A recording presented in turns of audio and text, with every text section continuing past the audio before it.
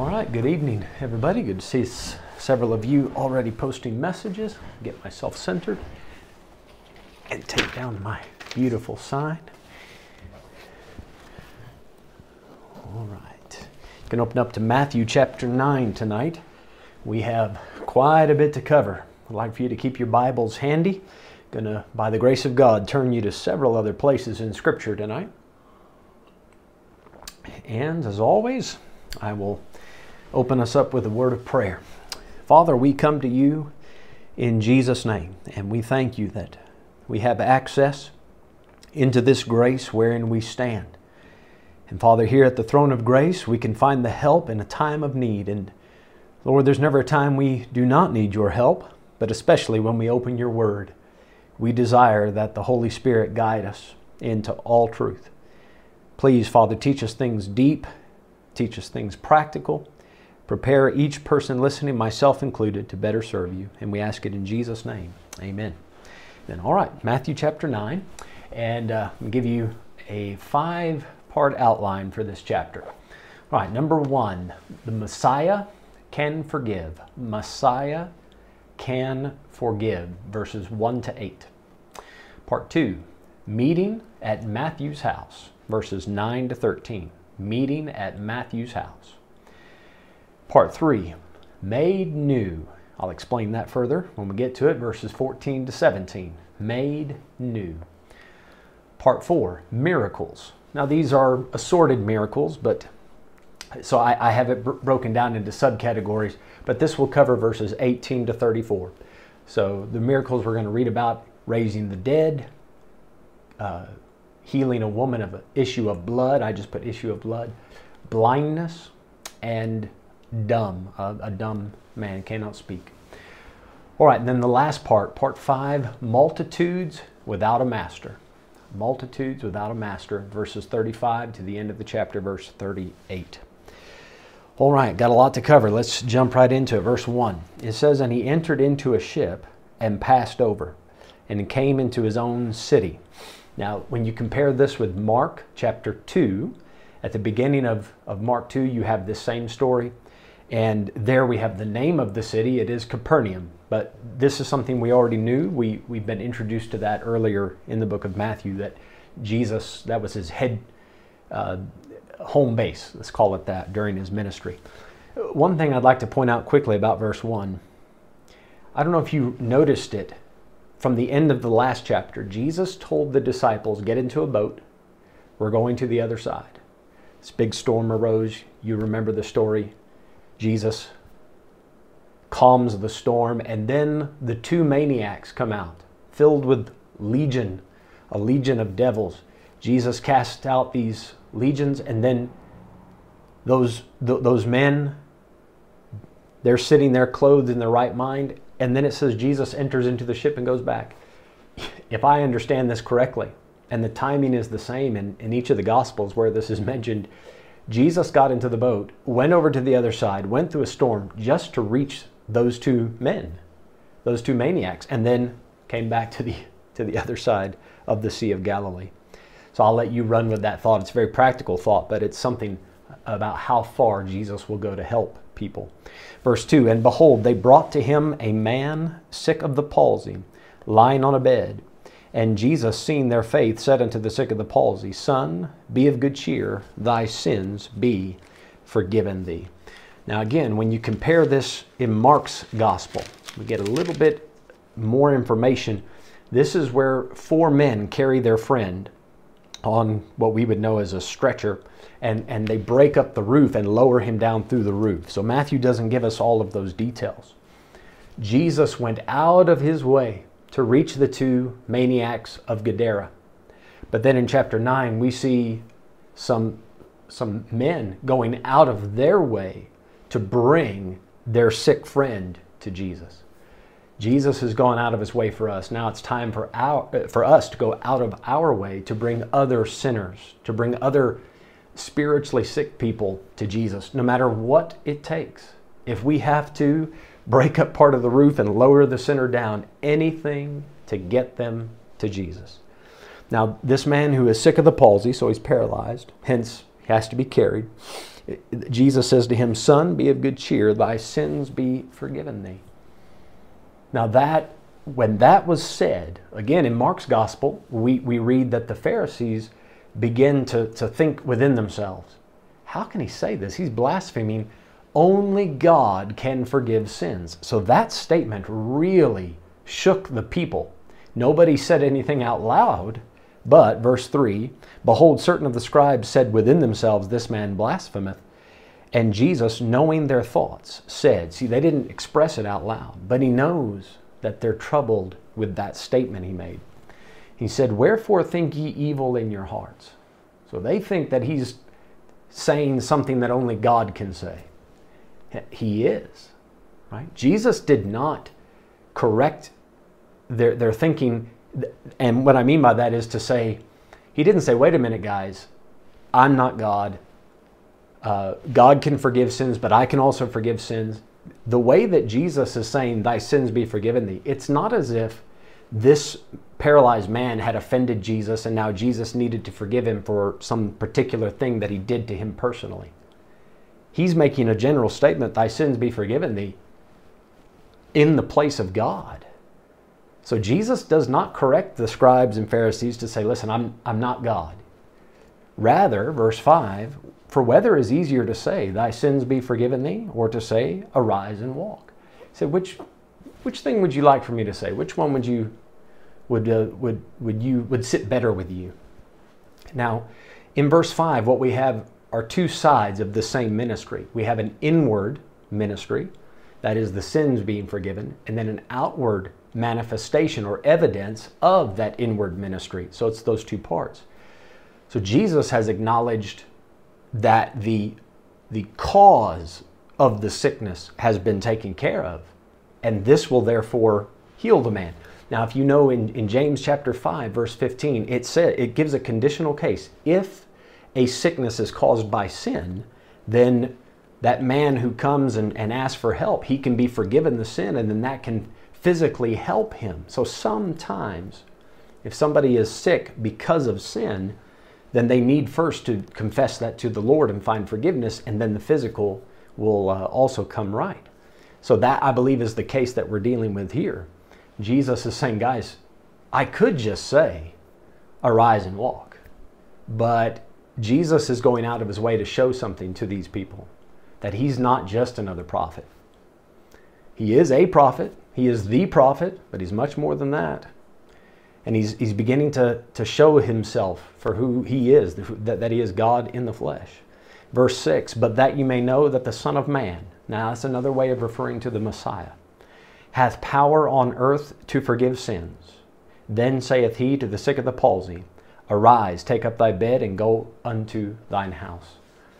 So he says, if you guys want to know that I have truly granted this man forgiveness of his sins in an eternal fashion, right? The sins that he had committed against God, Jesus had made an official declaration, those sins that were forgiven. He says, now let me give you some outward evidence, because these guys are Jews, right? They require a sign. Let me show you that something spiritual has happened. And then the outward evidence of that came to pass. Verse 7, "He arose and departed to his house. But when the multitude saw it, they marveled and glorified God, which had given such power unto men." Now, of course, this is how the multitude would see it. They look at this and think, my goodness, this is just a man doing these great things. We know, because we have the full revelation of the New Testament, who Jesus was. This was God manifest in the flesh. As I say, these things are starting to show that. Now, one thing I'd like to mention about this passage, and I'm not trying to get too far off topic here, so I'll try to be brief about this. Those of you that have been with us for a while, you might remember when I had the debate with Yusuf Ismail, one of the points of contention that he often brings up in a lot of his debates, and he did it in ours as well. He believes that the Gospel of Mark was the first one written, and then Matthew looked at Mark, at Mark's Gospel, and whoever wrote Matthew, Yusuf doesn't believe it was Matthew, he says whoever wrote it, he took the words of Mark and then improved upon them and tried to make Jesus look more like God. Well, this story is just one of many examples to show that if you read in Mark's gospel, it does have the statement about what the Pharisees were thinking. They were thinking, this man's taking the place of God. Matthew did not include that particular information in his report, which simply goes to show that the idea of Mark being written first, and then Matthew using Mark and some other Q document or whatever other documents they claim that he had, and he improved upon Mark and glossed over various things and fixed things. That doesn't hold true with what Yusuf and several other scholars say about this. Matthew has his own account, and Mark has his, and there's no indication that Matthew used Mark, tried to improve it and make Jesus to be something he wasn't. This looks like an honest report of how Matthew heard the story.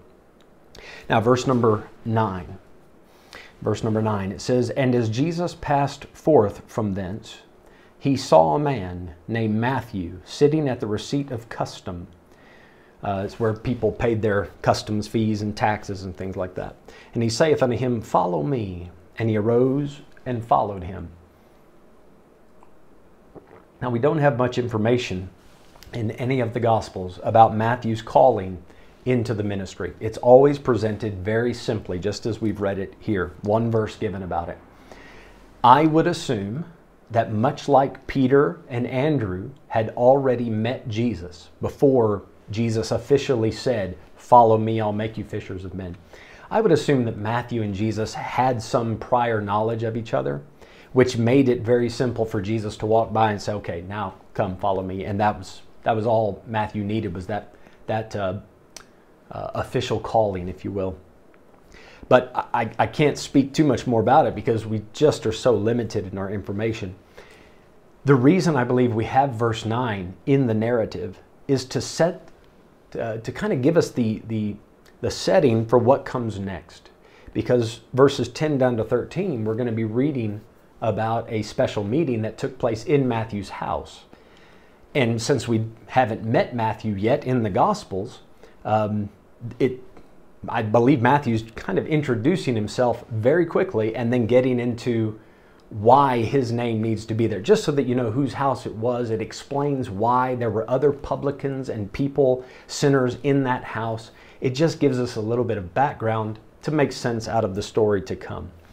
Now, actually, there's a little bit more I need to say about verse 9. And again, I'm going to use Yusuf and one of the contentions he has. And it's not only him, a lot of Bible scholars and textual critics have said the same thing.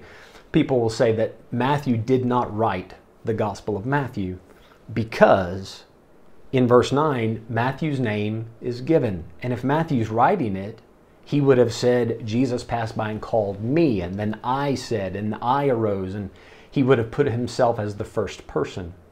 So the fact that he's written in the third, it is written in the third person, people say then Matthew, that disqualifies him as the author of this gospel.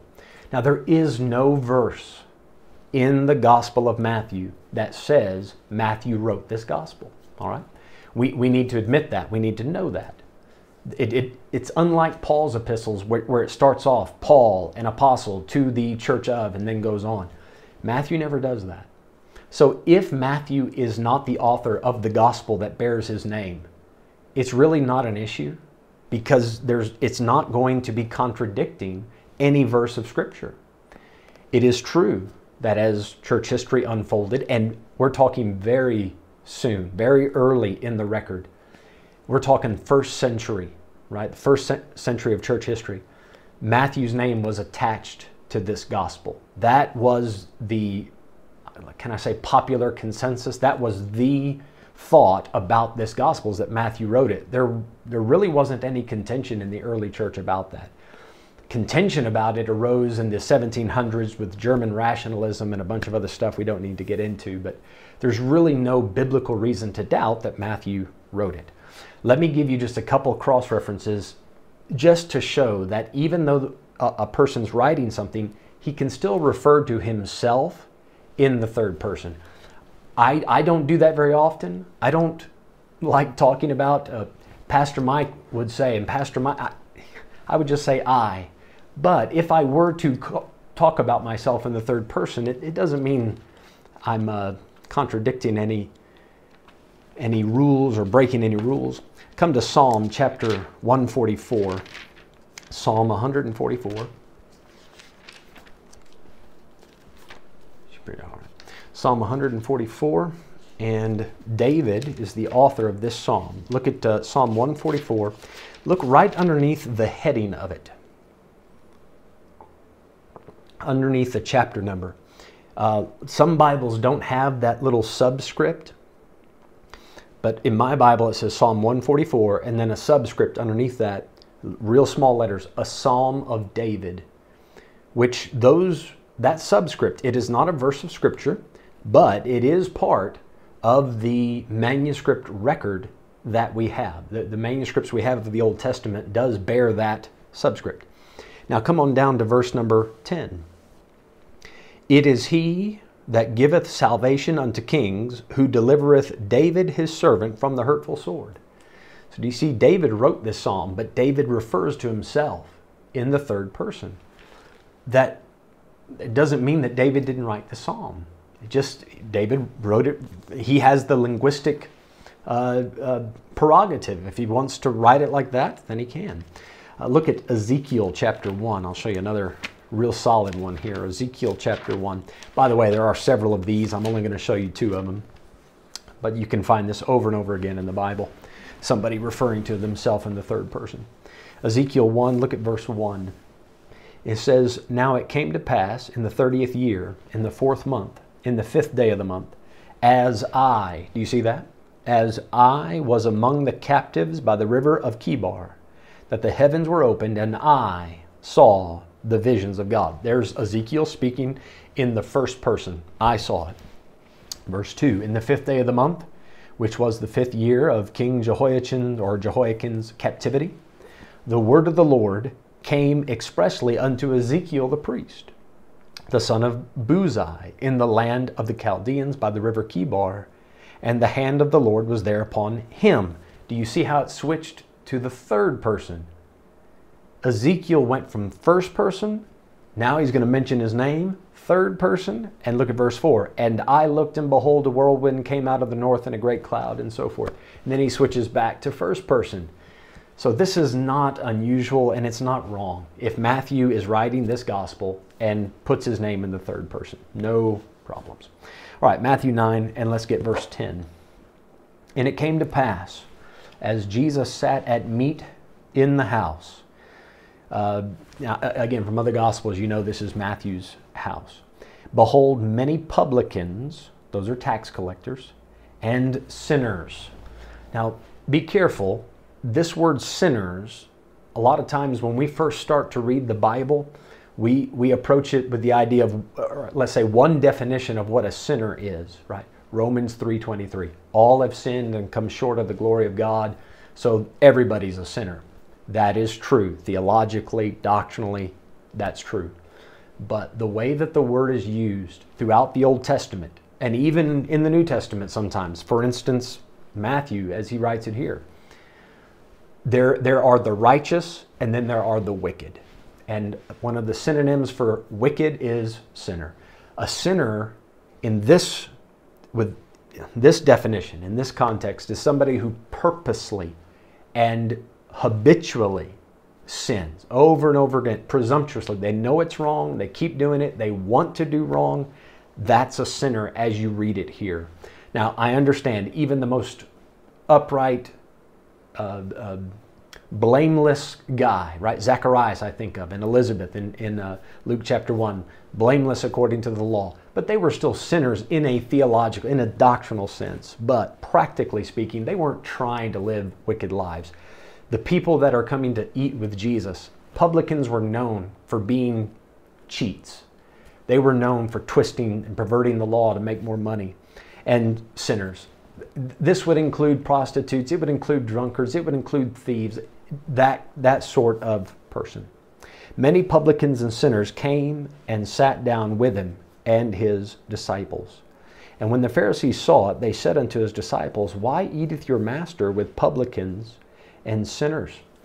Now, there are some people some Christians that turn to this passage and use it to show that it's perfectly okay for a Christian to go to a bar or a tavern, sit down, have a beer with their buddies. They believe there's nothing wrong with that because Jesus sat down with the worst of the worst and ate a meal with them. Guys, isn't it immediately evident that it's not the same situation, right? Jesus, yes, he was a friend to sinners. Yes, he sat down and ate food at the same table with them. It wasn't a bar. It wasn't a tavern. Okay, that's one thing you have to get right. The other thing was Jesus was doing this so that he could talk to them about repentance, as you're going to see in just the next couple verses. So to use this to justify a Christian going to places of temptation and lust and, just, can I call it places of darkness? You don't need to be in those places. You can reach a sinner just as well going to Mug and Bean, right? Sit down and have a muffin and coffee or something. Talk to them about repentance there. But we'll not spend too much time on that. Verse 12, it says, "But when Jesus heard that, he said unto them, They that be whole need not a physician, but they that are sick." So with those publicans and sinners at the table, Jesus is being very straightforward, which is probably why the common man liked Jesus so much. He just said it like it was, right? He didn't beat around the bush. He just, you guys are sick. You guys need help. You need a doctor. Which, again, some people say that if a Christian goes to a doctor, they're showing a lack of faith. If they take medicine, showing a lack of faith. Some people, this might be relevant with the whole vaccine thing. They say vaccines are wrong because we should trust God for our health and not modern medicine. Jesus says that sick people need a physician, right? There's nothing wrong with sick people going to a doctor. And then, there's other verses about medicine as well. But verse 13, "But go ye and learn what that meaneth." And then he's going to give them the verse to go study. "I will have mercy and not sacrifice. For I am not come to call the righteous, but sinners to repentance." So these Pharisees and scribes, obviously, they thought that they were righteous. Well, anybody with that hard of a heart, they're not. Those are the ones that are going to have God's wrath poured out upon them. It's the ones that are contrite and sorrowful and brokenhearted and says, God, I think of Luke chapter 18 where the guy bangs on his chest and says, God, be merciful to me, a sinner. That's the guy that Jesus is calling to and says, you guys come home. Now, if a man is already righteous, right, why would he have an issue with Jesus? Jesus doesn't need to call them from a wicked life to fall in line with the Bible. The Bible says, Jesus said, my sheep hear my voice, right? So if there were people that were already following the Bible and listening to God and trying to be obedient, when the Messiah showed up, they recognized him for who he was, and there's no need for a special calling to them to repent. But let's come back to verse 13. I want to check this cross-reference with you. Look at Hosea 6, verse 6. That's the verse that Jesus told them to go study. But go ye and learn what that meaneth. Do you realize how many Christians there are today? They've been saved, 5, 10, 20 years, and they have not once turned to Hosea 6, verse 6. Do you know there are very few times in Jesus' ministry where he said, go study this verse. This is one of those times. Right? Now, I'm not saying this is the only verse of Scripture that Jesus ever pointed out, but he did specifically say, go ye and learn what this means. So what was the problem with the Pharisee and scribe?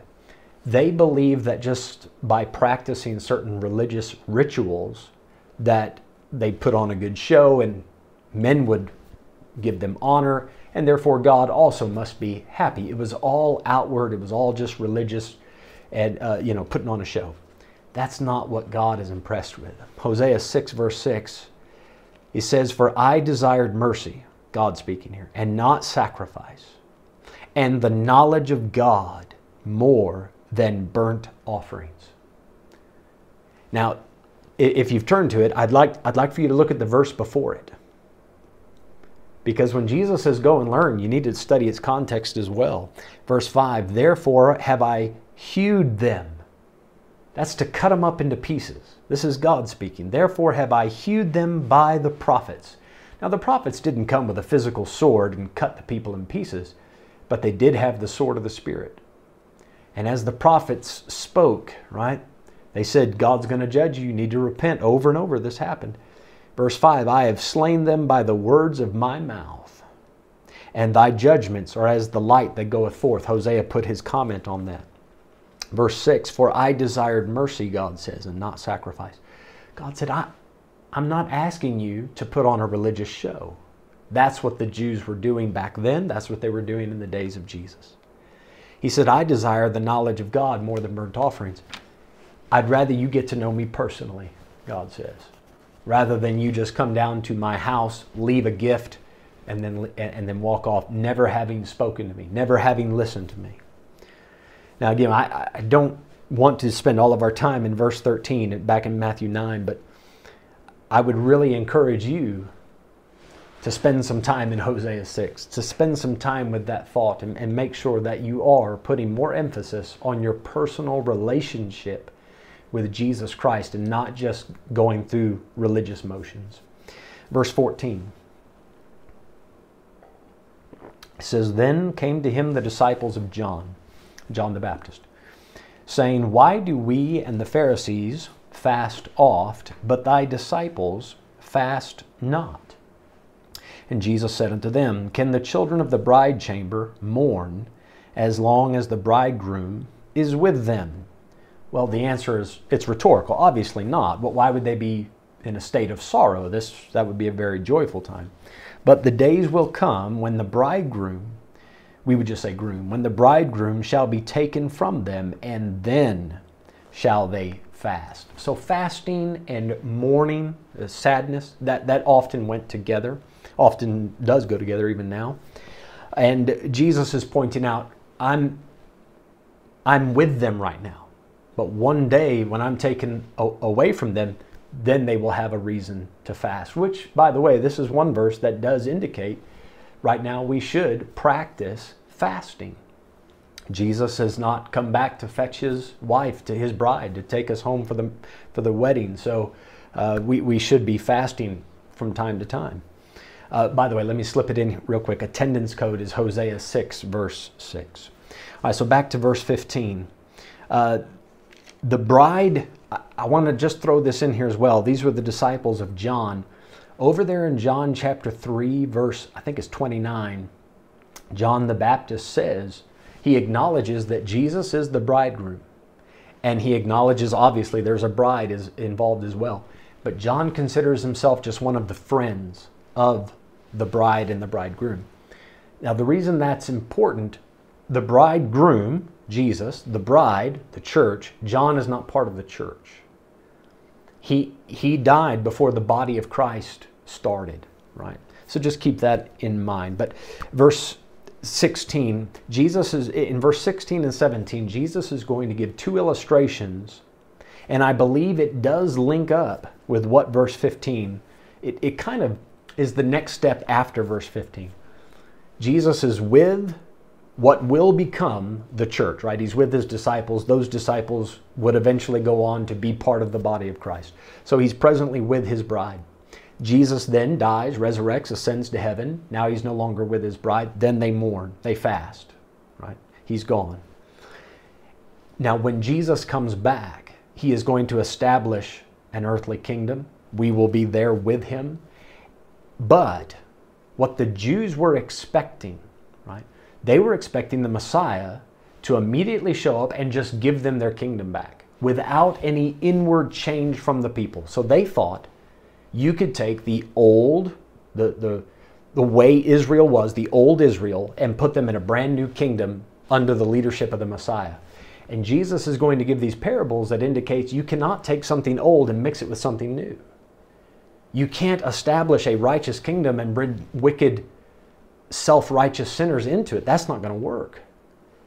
So that I believe as I've mentioned, Jesus was there, then he's gone away, and now these parables indicate the time when he comes back. Jesus has to renovate both the people and the place. Israel, the land of Israel, has to get fixed. So let's look at these two illustrations, these parables, see what they have to say. No man putteth a piece of new cloth unto an old garment. For that which is put in to fill it up taketh from the garment, and the rent is made worse. So you don't cut a patch from a new garment, put it on an old one, and think it's going to fix it. It's just going to make an even worse tear in the garment. So you don't mix the new and the old. Verse 17, neither do men put new wine into old bottles. Now in the days of in biblical times, the bottles were made of leather. And if a bottle got old, that leather would begin to get hard and crack. So you don't put new wine into old bottles, because that wine will eventually, it needs to breathe, and it will begin to expand a little bit, move in there, and it could break the bottle. Neither do men put new wine into old bottles, else the bottles break, and the wine runneth out, and the bottles perish. But they put new wine into new bottles, and both are preserved. So both things need to be made new. Now, there are not any other verses, even in the other Gospels, that sheds more light on these parables. Jesus, the disciples, I don't know if they asked him privately, maybe they did, but we don't have any record in Matthew, Mark, or Luke of Jesus explaining this parable. So I'm going to do the best I can to use other verses from other places in Scripture to shed some light on what these things, I believe, mean. Come to 1 Kings chapter 11. 1 Kings. Now we're going to look at several verses, so please follow along with me in your own Bible. 1 Kings 11, verse 29. All right, first off, we're going to look at the garment. Jesus talked about an old garment, and you don't, a new cloth and an old garment. So we're going to look at the garment first of all. And before we read these verses, 1 Kings 11, verse 29, can I just say, a lot of people, when they explain these two parables that we're looking at, they just use a practical application, and they say you cannot bring your old life into your new life. Once you get saved, you leave the old life out. You don't mix them. And that is a very good practical application of what we're reading. Okay? So if you've heard people preach it like that or say it like that, I'm not against that. I think that is the practical lesson that we can learn. That is how we would apply it to our lives right now today. But I believe there's something a little more doctrinal, a little deeper. I think there's even something a bit prophetical in these parables. All right, so 1 Kings 11 and verse 29. It says, and it came to pass at that time, when Jeroboam went out of Jerusalem, that the prophet Ahijah the Shilonite found him in the way, and he had clad himself with a new garment. Did you know that's the only other place in the Bible where you read about a new garment? And it says, and they two were alone in the field. And Ahijah caught the new garment that was on him and rent it in 12 pieces. Man, this preacher grabbed this guy's brand new shirt and starts ripping it up. Can you imagine, right, the king, or I'm sorry, not the king, but the Jeroboam would go on to be the king of his part of the nation. But this, he's a big shot, big time politician. This is tremendous boldness. Verse 31, and he said to Jeroboam, take thee 10 pieces, for thus saith the Lord, the God of Israel, behold, I will rend the kingdom out of the hand of Solomon, and will give 10 tribes to thee. So what does the garment represent? The garment represents Israel. He rips it into 12 pieces because there are 12 tribes to Israel. He hands Jeroboam 10 pieces. You're going to reign over 10 tribes. And David, through Solomon, they're going to have 2 tribes, which was Judah and Benjamin down there with him. Benjamin was located within the province of Judah. So it got divided 10 and 2. Well, see, that garment, now it's split. And if you're going to make that thing right, turn to Ezekiel chapter 37. You can't just put everything back together. what you have to do, you can't have part of it old, part of it new, and then make the nation whole again. You can't have that. You got to fix the whole thing. You need a whole new garment. So what Jesus does when he comes back is he, after the battle of Armageddon, right? The righteous come into the kingdom, and all Israel will be saved, the Bible says. They start fresh. It's not that there are no more Jews after the tribulation, but the Jews that enter into the kingdom, they were accepting of Christ, and in they come, and it's a brand new, fresh start. Look at Ezekiel 37, verse 15. Ezekiel 37:15. The word of the Lord came again unto me, saying, Moreover, thou son of man, take thee one stick, and write upon it, for Judah, and for the children of Israel his companions. Then take another stick, and write upon it, for Joseph, the stick of Ephraim, and for all the house of Israel his companions. So what do we have? We have the two divisions in the kingdom, this garment that has been ripped up. You got Israel up in the north, Ephraim, and then Judah in the south. And join, in verse 17, and join them one to another into one stick, and they shall become one in thine hand. He's putting the nation back together. Verse 18, and when the children of thy people shall speak unto thee, saying, Wilt thou not show us what thou meanest by these? Say unto them, Thus saith the Lord God, Behold, I will take the stick of Joseph, which is in the hand of Ephraim, and the tribes of Israel his fellows, and will put them with him, even with the stick of Judah, and make them one stick, and they shall be one in mine hand. And the sticks whereon thou writest shall be in thine hand before their eyes, and say unto them, Thus saith the Lord God, Behold, I will take the children of Israel from among the heathen, whither they be gone, and will gather them on every side, and bring them into their own land, and I will make them one nation in the land upon the mountains of Israel. Keep that in the back of your mind, in the mountains of Israel. And one king shall be king to them all, that's David. And they shall be no more two nations, neither shall they be divided into two kingdoms any more at all. Neither shall they defile themselves any more with their idols, nor with their detestable things, nor with any of their transgressions. But I will save them out of all their dwelling places, wherein they have sinned, and will cleanse them. So shall they be my people, and I will be their God. And David my servant shall be king over them, and they shall all have one shepherd. And they shall also walk in my judgments, and observe my statutes, and do them. And he goes on, and they shall dwell in the land that I have given unto Jacob, and so forth. So I believe when Jesus talks about you don't take a part of a new and just put a patch on an old garment, you need to make the whole thing right. The whole thing needs to get fixed. If you're familiar with Ezekiel 37, the first portion of that chapter, it speaks about the resurrection. It's a promise that Israel, speak to them bones, right? You guys know I'm going to do it. Them bones, them dry bones, now hear the word of the Lord. That's where we get it, Ezekiel 37. And they rise up. So this is Israel being called out of their graves to go into the kingdom.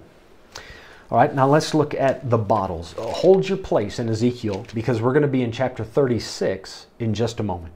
But I want you first to see Isaiah chapter 65. Isaiah chapter 65. I'm going to show you some verses about the new wine and the old bottles. All right, we're in Isaiah chapter 65 and verse number 8. Isaiah 65:8. Thus saith the Lord, as the new wine is found in the cluster, and one saith, Destroy it not, for a blessing is in it, so will I do for my servants' sake, that I may not destroy them all. So notice that the new wine, that matches what our parable is about, it correlates to my servants. Do you see that? The new wine, which has a blessing in it. It's in this parable, if you will, pictures the servants. Verse 9, and I will bring forth a seed out of Jacob and out of Judah, an inheritor of my mountains. Do you see it there? And mine elect shall inherit it, and my servants shall dwell there. And then he goes on to talk about the place. Come to Jeremiah, the next book over. Jeremiah chapter 48. Jeremiah 48. So new wine, that can be used to represent God's servants, the righteous within a nation. Jeremiah 48. Now I want to show you a verse about bottles. Verse 11. Moab hath been at ease from his youth. he hath settled on his lees, and hath not been emptied from vessel to vessel. That's whenever you have wine, you have those, the word is escaping me. If we were in class, you'd be telling me what the word is. Pulp. You have the pulp. And it settled on its lees. That pulp falls to the bottom of the bottle. So unless you shake it up and pour it from bottle to bottle, that stuff just, it gathers at the bottom. He's settled on his lees and hath not been emptied from vessel to vessel. What he means is the people of Moab, they haven't been chased out of their land. They haven't gone from one country to another country, to one land to another land. So the vessels or the bottles represents the land where the people are. Neither hath he gone into captivity, therefore his taste remained in him, and his scent is not changed. Therefore, behold, the days come, saith the Lord, that I will send unto him wanderers, that shall cause him to wander, and shall empty his vessels, and break their bottles. See that? Mess up the land. Now, come to Ezekiel 36.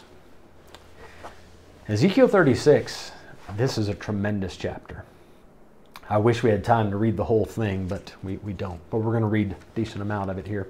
Ezekiel 36, verse 1.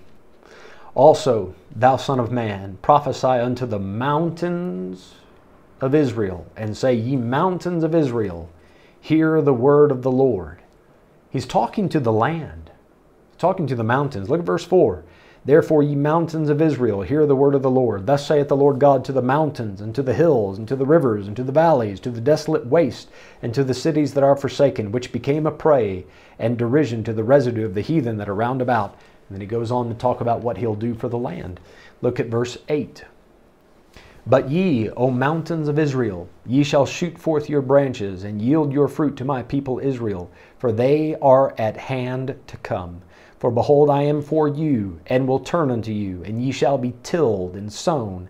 And I will multiply men upon you, all the house of Israel, even all of it.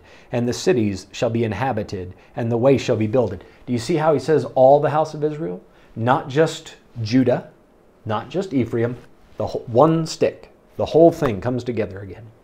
Verse 11, I will multiply upon you man and beast, and they shall increase and bring fruit. And I will settle you after your old estates, that they get to live in the land, and will do better unto you than at your beginning. And ye shall know that I am the Lord. Yea, I will cause men to walk upon you, even my people Israel, and they shall possess thee, and thou shalt be their inheritance. And thou shalt no more henceforth bereave them of men. The natural disasters are going to calm down in the kingdom age. The people of Israel will possess that land. It won't be owned by Gentiles as it was when this was being written. Verse 13, Thus saith the Lord God, because they say unto you, Thou land devourest up men, and hast bereaved thy nations. Therefore thou shalt devour men no more, neither bereave thy nations any more, saith the Lord God. Neither will I cause men to hear in thee the shame of the heathen any more.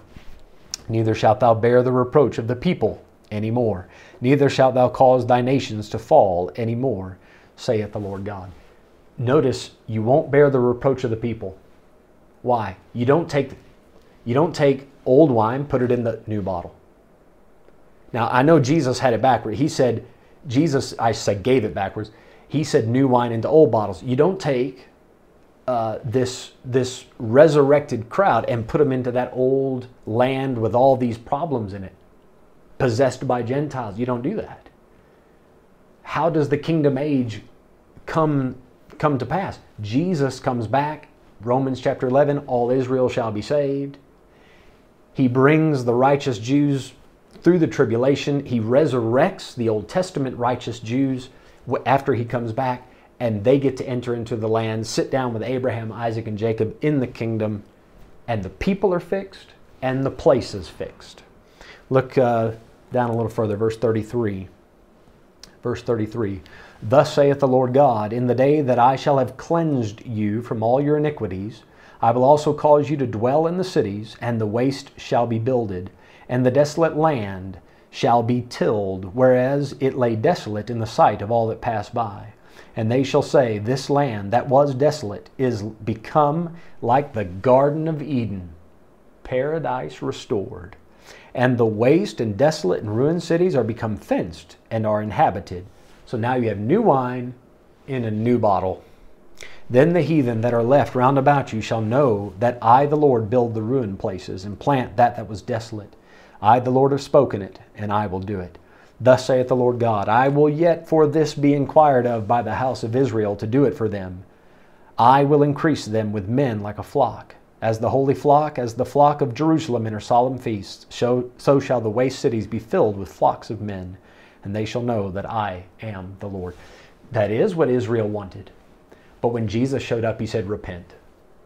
Sinners need to repent. You guys that think you're righteous, you think you don't need repentance. So the problem in Jesus' day was trying to convince these self-righteous leaders of the nation that they did need to repent. That was the challenge. Come back to Matthew 9. And that's why they didn't get their nation restored. They refused to repent. So the people weren't ready for this regenerated land. Okay, Matthew 9, let's continue on in verse number 18. Matthew 9, verse 18. While he spake these things unto them, behold, there came a certain ruler and worshipped him, saying, My daughter is even now dead. But come and lay thy hand upon her, and she shall live. Now, when you read this story in the other Gospels, in Mark and Luke, in one place it'll say she lays there dead. Forgive me, I don't want to take time to look at the other verses right now, but each gospel writer words it a little different. One says she's laying at the point of death. In this verse, even now dead. So some people say it sounds like a contradiction. There's no contradiction in it. When the man left the house, his daughter was about to die. By the time he reached Jesus, he's thinking in his mind, she's even now dead, right? So it's a very practical statement that this man is making.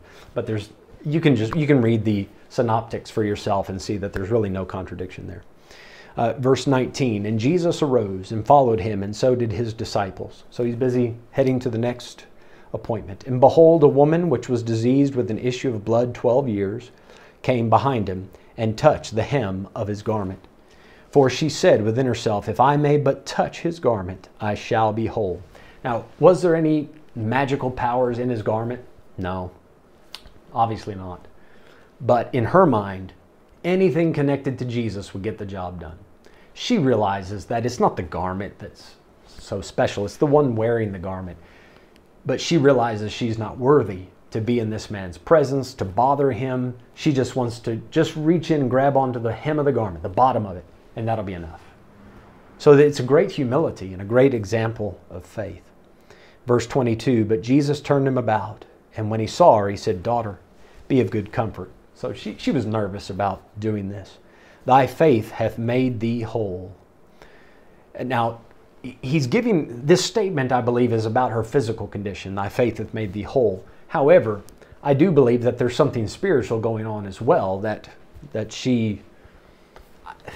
I don't want to go as far as to say this is some sort of profession of faith, like we would do it today, like she's proclaiming Jesus as her Savior. But she is proclaiming a great faith in Jesus, as much as it had been revealed at that time. So it says, Thy faith hath made thee whole, and the woman was made whole from that hour. Now, if you read in the other Gospels, you'll see that she spent all of her living on doctors and was none the better. She wasted it on the physicians. You know what I find curious about this? She was sick for 12 years. Do you know how old this young lady is that Jesus is going to raise from the dead in just a few verses? 12 years old. I've preached a sermon about that a while back, about coincidences and when paths cross and so forth. So I'm not going to get into all those details now, but maybe you can just think on that later. So Jesus took time. He stopped in the middle of trying to help someone else, going down the road, people all around him. Jesus took time to recognize somebody's humility, somebody's faith, and to comfort this lady who, this is, in her mind, it's got to be the last-ditch effort, right? She's thinking nothing else will work. The only thing I need a miracle. And there's a man that can do these kind of miracles, and she's so desperate. It's wonderful to know that we have a Savior who, in the midst of a very busy society, will take time to recognize when someone is desperately reaching out for help. Verse 23, and when Jesus came into the ruler's house and saw the minstrels and the people making a noise. Every culture responds to death a little differently. There are some similarities, but I know in Malawi, funerals is the biggest part of their culture. And in a lot of cultures here in South Africa, I believe it's the same thing. But in Jewish culture, they had people assigned to mourn. In the Old Testament, you could read about the mourning women. These were women they would go to funerals just to cry out and show pain. And it wasn't a fake kind of a thing, but they were very good, evidently, at expressing this pain. So that's the noise that the people were making. Oh, and I'm not trying to make fun of it. I'm not trying. Forgive me for trying to duplicate it, but they were heartbroken. Now, a minstrel. Think if a guitar and a banjo had a baby. That's a minstrel, right? It looks like a mix of those two instruments. All right, and he said unto them, verse 24, give place, give me a little room. For the maid is not dead, but sleepeth. And they laughed him to scorn. They laughed so hard, they started saying, oh, yeah, sure, and started making jokes and making fun of Jesus for having said that. Now think about it from a natural point of view. Jesus hasn't been there. He hasn't met this girl. He hasn't been in that house. He doesn't know the situation. These people have watched this young girl slip from sick to dead. They know the situation. There's the beginnings of a funeral going on, and Jesus comes in and says, hey, give me a little room. She's just sleeping. Now, Jesus is not teaching a doctrinal lesson on what death is. He is making a practical statement to say that this young lady's situation is temporary. In their minds, she's dead, she's gone, that's it. There's no coming back from this. There are other places in the Bible where Jesus equates death with sleep, right? John chapter 11, he said, I go to Lazarus that I may awake him out of his sleep. And the disciples said, but if he's sick, isn't it good that he sleeps? And Jesus said, okay, guys, you're missing it. Let me just tell you, Lazarus is dead. And he was going to go raise him from the dead. So Jesus, when you want to get the doctrinal truth about death and sleep, yes, those two things go together. Those two terms can overlap. Some people, when they read this, they say, you see, dead and sleep are two different things. You've got to take the verse within its context. The people thought this is permanent, and Jesus is trying to tell them it's temporary. That's why you need to give me a chance. You need to give me room to work. So the next time you're in a desperate situation and you think that's it, there's no coming back from this, you might want to give God a little bit of room to work. And you might look at the promises that he's given you and say, there's no way this can work. But then you might need to consider when Abraham, who was physically too old, and Sarah with the deadness of her womb, God is able to do some awesome and amazing things. So you might want to just give him some space and don't laugh at the promises, but believe him. Verse 25, but when the people were put forth, he went in and took her by the hand, and the maid arose. And the fame hereof went abroad into all that land. Now, again, Matthew doesn't give us all the details. He telescopes out. He doesn't zoom in on all the details. He's just giving us the general idea of the story. When you read in Luke's gospel, you find in Luke chapter 8, at the end of it there, you have this story. And we read that when Jesus raised her from the dead, her spirit came again and she revived. So we know that she was dead and her spirit had to come back. She had stopped breathing. Furthermore, we know that Jesus didn't go in alone. He had Peter, James, John, and the girl's mother and father. They all went in. So again, no contradiction. You just put all the stories together and each gospel supplements the other.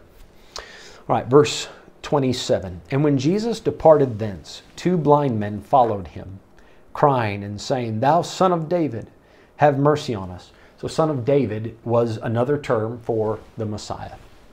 Verse 28, and when he was come into the house, the blind men came to him. And Jesus saith unto them, Believe ye that I am able to do this? They said unto him, Yea, Lord. Now, some people have found this a bit strange, that Jesus would ask them, Believe ye that I'm able to do this?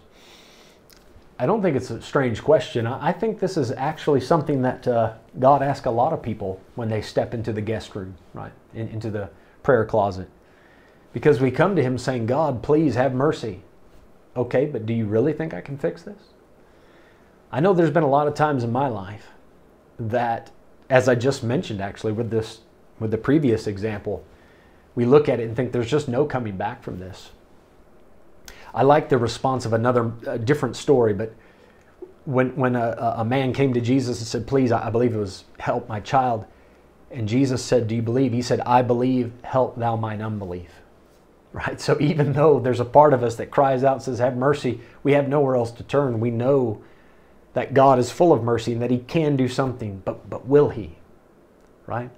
Believe ye that I'm able to do this? And they said, yea, Lord. Verse 29, then touched He their eyes, saying, according to your faith, be it unto you. I've heard people take this verse. Man, they spin this hard. They just yank it out of its context, these faith healers, and say, or name it and claim it, that crowd. They just say, whatever you desire, if you have the right amount of faith, if you have faith, according to your faith, be it unto you. It does not say, according to your imagination, be it unto you.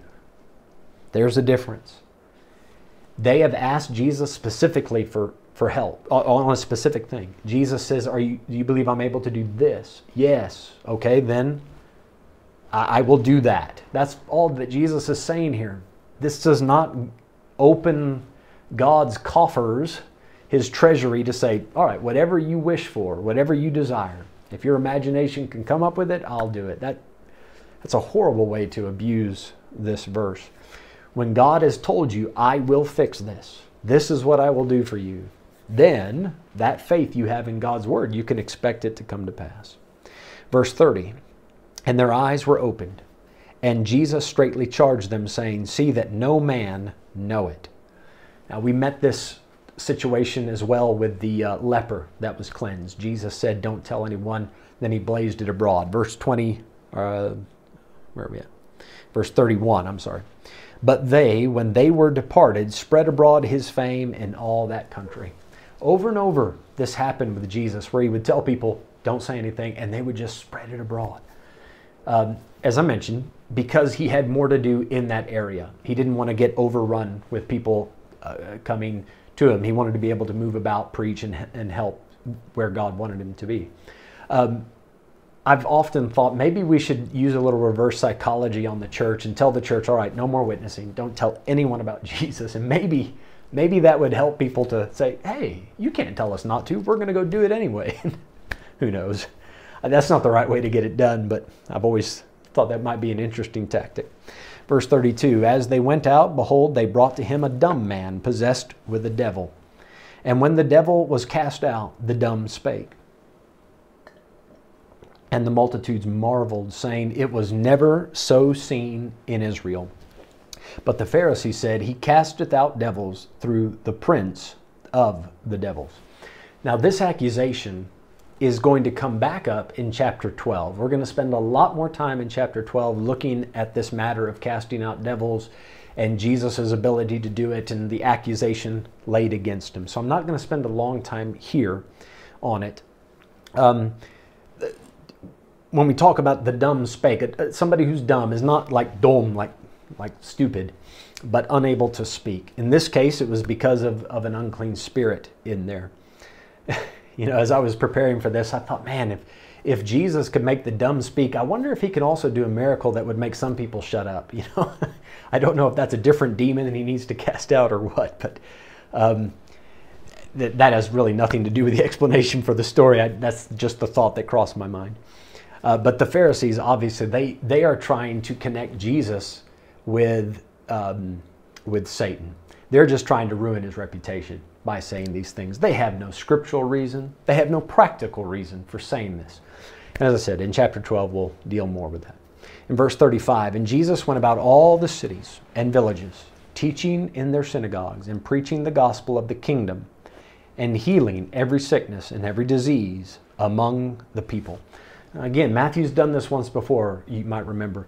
He gives just a kind of a blanket statement about everything that Jesus had been doing. the reason he does that is to set the stage for what is going to be said next. Jesus has been all over the country. He's been preaching, teaching, healing, so he confirms the word with signs following. And this is one of the conclusions that Jesus comes to after seeing all of this. Verse 36, but when he saw the multitudes, he was moved with compassion on them because they fainted and were scattered abroad as sheep having no shepherd.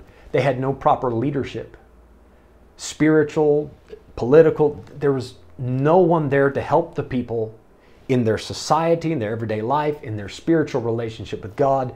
They had absolutely no leadership. Every man did that which was right in his own eyes. They were scattered abroad, just moving about. It was confusion and chaos. And it broke Jesus' heart. He was moved with compassion. Verse 37, then saith he unto his disciples. Now what comes next? If my memory serves, this is the only time Jesus shared a prayer request with his disciples, where he said, guys, help me pray about this. He says to the disciples, the harvest truly is plenteous, but the laborers are few, which by the way is still true. Verse 38, pray ye therefore the Lord of the harvest, that he will send forth laborers into his harvest. I want to ask you, if you have helped Jesus with this prayer request, have you asked the Father to call forth more laborers? Have you specifically asked God in what way and in what area can you labor in his harvest? Jesus says pray about the harvest, chapter 9. You know what he does in chapter 10? He calls 12 and sends them out. You know what he does in chapter 11? Chapter 11, verse 1, it came to pass when Jesus had made an end of commanding his 12 disciples, he departed thence to teach and to preach in their cities. He says, pray about it. Send men out. Go yourself. I think it's a wonderful illustration of how to go about missions. This is how the church should handle missions. We pray about the harvest. Then we send men either out of our church or we financially help other men that are going out into the harvest. And then we go out into the cities and villages near us and teach and preach. It's a wonderful, I love the way that Matthew has laid that out. I want to show you one verse in closing, Numbers chapter 27. This is just a good cross-reference I don't want to pass up. Numbers 27, verse 17. And this will go with the sheep not having a shepherd. I'm going to close on this idea. Numbers 27, verse, can I start you at verse 15? This is Moses coming towards the end of his life. And he says here, verse 15, and Moses spake unto the Lord, saying, let the Lord, the God of the spirits of all flesh, set a man over the congregation, which may go out before them, and which may go in before them, and which may lead them out, and which may bring them in, that the congregation of the Lord be not as sheep which have no shepherd.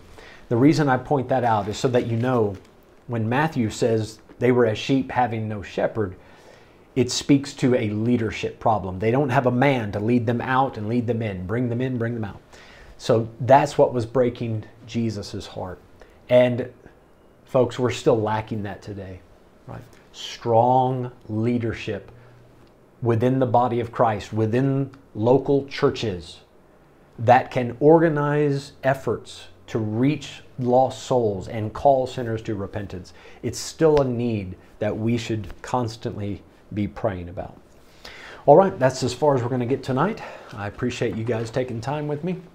If you have any questions, I don't see any in the comments. I'm going to close in a word of prayer. If you have a question, you can try to slip it in.